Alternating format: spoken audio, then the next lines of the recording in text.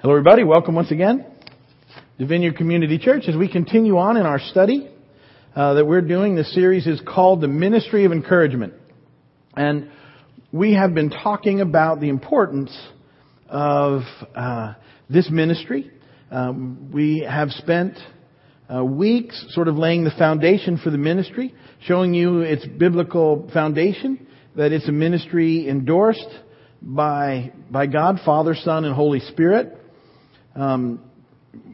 We've been talking about the fact that it's, by and large, we think a ministry that the church has kind of dropped, and that we've not been very encouraging, the church overall. That the culture that we live in is negative and fearful and needs to be encouraged now as probably as much as any time in history. We're bombarded with negative news, and we've been looking at the impact and the toll that that's taken. And that, by and large, even the conversation among believers is sort of fear-based. And it's because we're constantly bombarded with all of the horrible, terrible things that are going to happen. And so, really feeling impressed of the Lord that we're to make a difference. And I've been encouraging you to do some things along the way. Now, we've been talking about the things I'm about to talk about for months. But, you know, even though we've only been in this series 5 weeks. And I will continue to bring them back up to you every week. I've asked you to start every day by being thankful for 5 things. And I'm hoping that you're starting to get into that habit. And if you're not, start again this week. And you know, one of the things I think that you could do to help, post a note on the mirror in your bathroom, as silly as that seems, that says, have you been thankful for 5 things yet today? Because you want to get this going first thing in the morning. Because it will change your perspective on the way that you look at life. I get a kick. I'm seeing more and more people from the group doing it on Facebook. And they have fun with it, and it gets kind of funny. But whatever it takes, 5 things that you're thankful for, do it every day. And it has to become a habit. Because otherwise, the bad stuff will take over, and it ruins our perspective. And we can't encourage anyone because we're discouraged. Okay, starts with that. Then, every day, really work on trying to encourage at least 2 people. Every day. 2 people that you can encourage. You want to do that every day. What does that look like? We're working through some of the tools now. We have some ideas we'll continue to talk about. But, you know, encourage them with your words. Encourage them tweeting, texting, talking, on the phone, writing a letter, whatever it looks like. But 2 people every day. Try and encourage them. You want to have encounters with 2 people every day where they leave you feeling more encouraged than when they got there. That's the goal. That's what we're shooting at. And then, as we started this series, I said that there's some scripture that I want you to memorize. And that's a good habit to get involved in anyway. You should be memorizing scripture as part of a good, solid spiritual discipline. But that as we engage in this ministry, there may be a little pushback from the enemy. You're going to need to have this particular passage of Scripture in you so the Spirit can remind you of it when He needs to. And I've asked you to memorize Hebrews 10:19 through 25, a verse at a time. So by today, if you've been doing this, you should know Hebrews 10:19 through 23. I know it's not easy, and it's not too late to get it. The hardest verse of all those was verse 22. That was last week. We caught a break this week. So it wasn't so bad. But so far, you should be able to say from memory, therefore, brothers, since we have confidence to enter the most holy place by the blood of Jesus, by a new and living way opened for us through the curtain, which is His body. And since we have a great high priest over the house of God, let us draw near to God with sincere hearts, in full assurance of faith, having our hearts sprinkled to cleanse us from a guilty conscience and our bodies washed with pure water. And let us hold unswervingly to the hope we professed, for He who promised is faithful.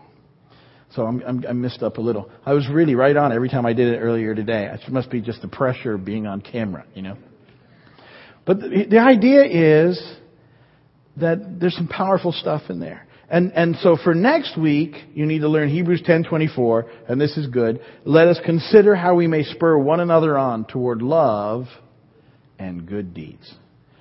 But don't forget the first few verses as you learn that one, okay? And then the following week, we got another little long one. But then you'll have it all. And it's a powerful chunk of Scripture that you need to have into your spirit. So I'm encouraging you to take that on and learn it, memorize it. And then when we're done, I would encourage you to keep up the spiritual discipline. Learn a verse a week. And I've been laughing, telling you that the next one you should learn is John 11:35. Jesus wept. And I found some other 2 and 3 word ones, and they're actually in the message today. In 1 Thessalonians 5. Wait, I can't read my own little tiny writing there. 1 Thessalonians 5:17. Pray continually. There's another one to memorize. Pretty good, eh? Verse 16 of 1 Thessalonians 5 is be joyful always. See, I think you can memorize those, can't you? Good for you guys. Okay. So we'll keep up the good work and continue to memorize. All right, so last week, having in the first 4 weeks of this series said the foundation, and if you didn't hear any of those, I don't usually do this. I encourage you to go back and watch or listen to them. I think it's that important. I think that this is something that the Lord is calling the church to, not just here, but all over.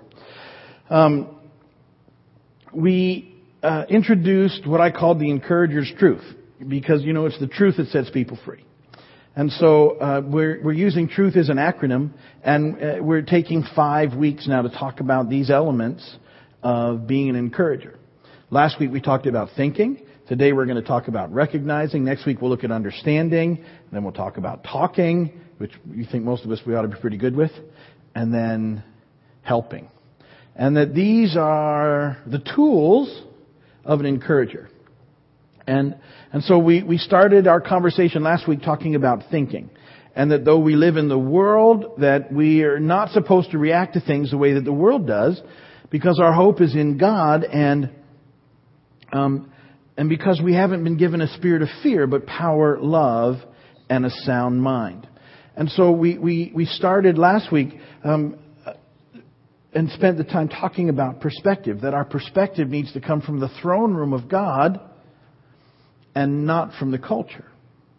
And that this is really important to get a hold of, because most of us are really influenced by the culture around us. We can't help it. It's because it's everywhere. And it hits us and bombards us all the time. And yet it's not a good perspective. Because as I've been talking about, the overriding sort of emphasis of the culture right now is fear-based.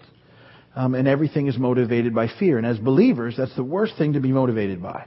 We're to be motivated by love, not by fear. When you're motivated by fear, you make really bad decisions. They're almost always selfish, and they're usually wrong. And so our motivation needs to be love, and we can only get that with a perspective from the throne room of God. God has a much bigger picture of things, and God is not pacing the throne room looking at the events of the world going, didn't see that coming. He's just not doing that. And so we need to understand and begin to think about how God can take bad things and turn them around, and begin to ask God in prayer, God, what is it that you're going to do in this? How can I not be overtaken by the fear of the culture, but how can I bring hope in a way that people can respond to? And it can't be some sort of fake. See, people don't respond to fake. So this has to be something we really get. Because we just can't pretend that everything's, that we're, be happy if you don't deep down believe that you have hope in the Lord. And so we have to begin to change our perspective. Well, going along then with the way that we think, we have to really look at the way that we see. And that's what the recognizing is all about. How we look at things. And it's something that we have to work on. Again, because our thinking has been wrong, the way that we look at things has been wrong as well. And so there's some things that we need to talk about to help us recognize what God's doing, recognize people that we can encourage, and see the need around us. And the problem is that we are far more used to looking at things in very sort of self ways. How it impacts me. And we have this ability, it's fascinating, to look into life and really not see much of anything else. We can not see people that are standing right there. We can not see situations that are happening around us. We can focus and tune them all out, and yet we miss God when we do that, because we need to see in a different way. And so what we have to fight against, first off, is a problem that most of us have, is what we'll call spiritual blindness. That many of us struggle with a spiritual blindness. Our eyes work just fine. We see just fine, although, at 50 they don't work as good as they did 10 years ago, but they're working. Thank God for that. And, I can still see shapes. No, I'm teasing. My distance vision is fine. I can see very well. I just can't read anything that's close to me. And yet, a lot of those eye conditions are sort of good pictures of how spiritually we get tuned out and we miss things. And many of us struggle with what I would call a spiritual blindness. Now, there's this verse in the Scripture that I'm going to read. I think it's in your notes. It is. And I want to touch on it, but there's something in the middle of it is really what I want to get at. But it's about eyesight and seeing. It's John 9, 1 through 7. As he went along, he saw a man blind from birth. And his disciples asked him, "Rabbi, who sinned, this man or his parents, that he was born blind?" "Neither this man nor his parents sinned," said Jesus. "But this happened so that the work of God might be displayed in his life. As long as it is day, we must do the work of him who sent me. Night is coming when no one can work. While I'm in the world, I am the light of the world." Having said this, he spit on the ground, made some mud with his saliva, and put it on the man's eyes. "Go," he told him, "wash in the pool of Siloam." This word means sent. So the man went and washed, and he came home seeing. Now here's what I want you to see in that verse, because there's a lot of ways we could go with that verse. But there's something very powerful in there, because Jesus says this, that he's the light of the world.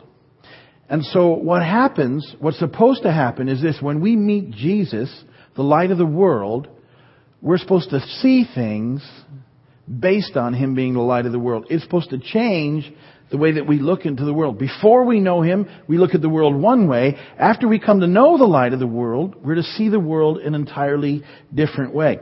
And just like the man went and washed off the spit and mud on his eyes, and I often say this too, if you really feel led to pray for someone and somehow spitting comes into it, it better work. That's just a little heads up, okay? And he didn't always spit on people. There was a couple of times when he chose to spit on them. But this is one of those things. So, but it worked. Now, there's something about this. When we come to know Christ and we ask Jesus to be our Lord and Savior, and we get baptized because that's part of what's supposed to happen. When that baptism is like at some level being washed in the pool of Siloam, and we're to be different. There's something in coming to know Christ as the light of the world that's to make us different. New creations. 2 Corinthians 5:17. "Therefore, if anyone is in Christ, he's a new creation. The old is gone, the new has come." And so we're to no longer look at things from a selfish perspective, but we're to look at everything as illuminated by the light of the world. And so this is something that we have to work on. Because even though we've come to Christ, we still have to allow the Spirit of God to change us. Because we're not fully arrived. But now, knowing Christ, we can see things as illuminated by the light of the world. And it's to change the way that we look at the world. And so what we have to deal with is this selfish sort of thing that we've got. And it's a very critical thing. And it brings up the second point, which is this: what is that speck? You probably know where I'm going with this. See, this negative sort of bad news culture that we've been talking about has taught us to always look for the bad in situations. And the corollary that goes along with that, we look for the bad in situations. We're also generally looking for the bad things in people. And it's much easier to pick out people's flaws than it is to look for good stuff. And it's this speck in your eye mentality. Jesus said this in Matthew 7:1-5. "Do not judge, or you too will be judged. For in the same way you judge others, you will be judged. And with the measure you use, it will be measured to you. Why do you look at the speck of sawdust in your brother's eye and pay no attention to the plank in your own eye? How can you say to your brother, let me take that speck out of your eye, when all the time there's a plank in your own eye? You hypocrite. First take the plank out of your own eye, and then you'll see clearly to remove the speck from your brother's eye.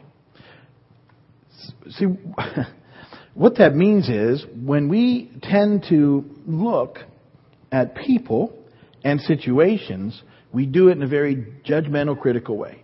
It's just, if you get honest with yourself, that's how you tend to look at things. And it needs to change. Because we're missing the Lord all the time because of this thing that we do, which is very self-focused and very selfish.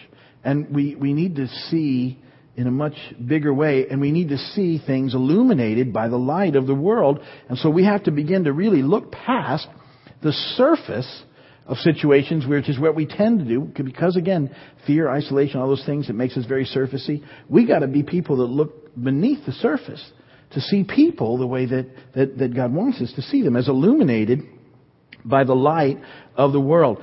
And yet we almost always make decisions about people based on our very first impression, and it's almost always on their physical appearance.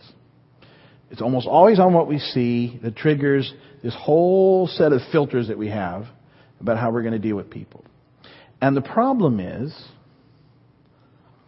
I don't know if you ever thought about this. Have you ever wondered, because of that set of filters, how much you've missed because you haven't related with the people that maybe could have taught you something, or shared some light with, something really cool with you, or just something dynamic that could have happened because you never looked past the surface and you just tuned them right out.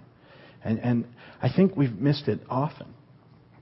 So we need to get past this sort of judgmental thing and look at people illuminated by the light of the world. And see, we can do that because the reality is we all have these planks in our own eyes. What Jesus is saying is, how do you have time to be looking at critically other people's stuff and looking for the bad in their lives? You've got enough of your own stuff. So rather than judge people, we need to begin to see them as illuminated by the light of the world. And that brings up the third and final point, which is what we're hoping to do, is we need to start seeing people with God's eyes. See, unless we can move into this place, we'll never really be encouragers. Because we'll never see what we need to see. We'll walk around spiritually blind, judgmental and critical, and miss the people. Because sometimes there's amazing people just underneath the surface. And yet you never get a chance to find out what that looks like, because you've never seen them with God's eyes. We need to be different from the culture, and we need to really go out of our way to look for the good in things and the good in people. It's what we need to do. Now, let me say that with a caveat. There is evil in the world, and I get that, and there's that stuff that happens. I'm not saying that we turn off our intuition entirely, but I think a lot of times we've allowed fear to keep us from looking just below the surface in people and situations to see what's really there. And so we just can't stop at the superficial. We need to consider the whole person. And if you encounter somebody that's really angry or grumpy or hard to be around, you ever encountered anybody like that? Sure you have. What we need to do is, rather than just sort of tune them out, which is what we normally do, we need to consider, well, why are these people like that? What is it that makes them this way? And oftentimes, these are just people using those devices to keep people away from them, because they're sort of hurting, and it's a protective thing. And we don't know what their situations are and what makes them that way. But see, we need to try and look past it. Now, I'm not suggesting that you allow mean, grumpy people to walk all over you, because that's not what we're supposed to do either. What I'm saying is that rather than just write them off, the best thing that you can do for them is pray for them. You know, I mean, you don't have to go up and pray, you know, because that would just make them worse, most likely. You begin to pray for them and look for ways to encourage them. Don't respond to them the way they expect you to respond to them.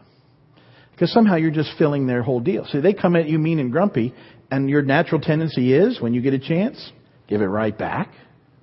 And that's what they expect, and it just fits in with their pattern. Rather than do that, do something different. Here's a cookie. I don't know. Something different, see, that they're not expecting. And you just never know what's going to happen. You never know what will take place because you encourage people. And yet it'll never happen if we can't start seeing them with God's eyes. God loves people. Do you know that? For God so loved the world that He gave His only Son, that whosoever believes in Him shall not perish but have everlasting life. God loves people.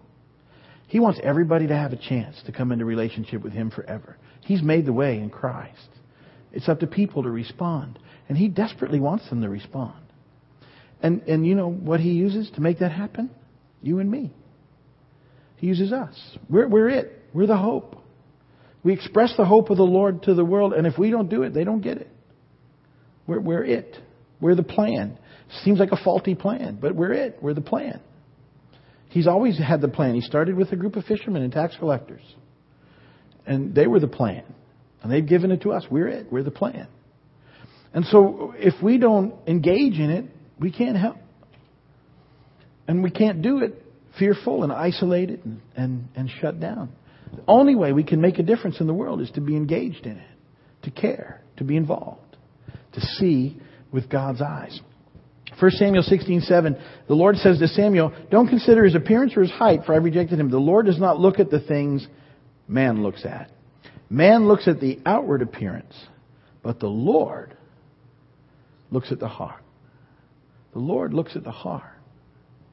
See, and that's what He sees. Guess what we need to start seeing? We need to see people at a heart level, not at the outward appearance level, not on the outside. When we begin to do this, and you start by being willing and asking God to help you to do it, you will begin to recognize the need that people have to be encouraged. And Paul gives us some insight into the attitude of an encourager, and it's this last verse in 1 Thessalonians 5:15 through 18. Make sure that nobody pays back wrong for wrong. Now I'm going to tie in that kids verse that we have. Why do you say, Lord, Lord, and then not do what I say?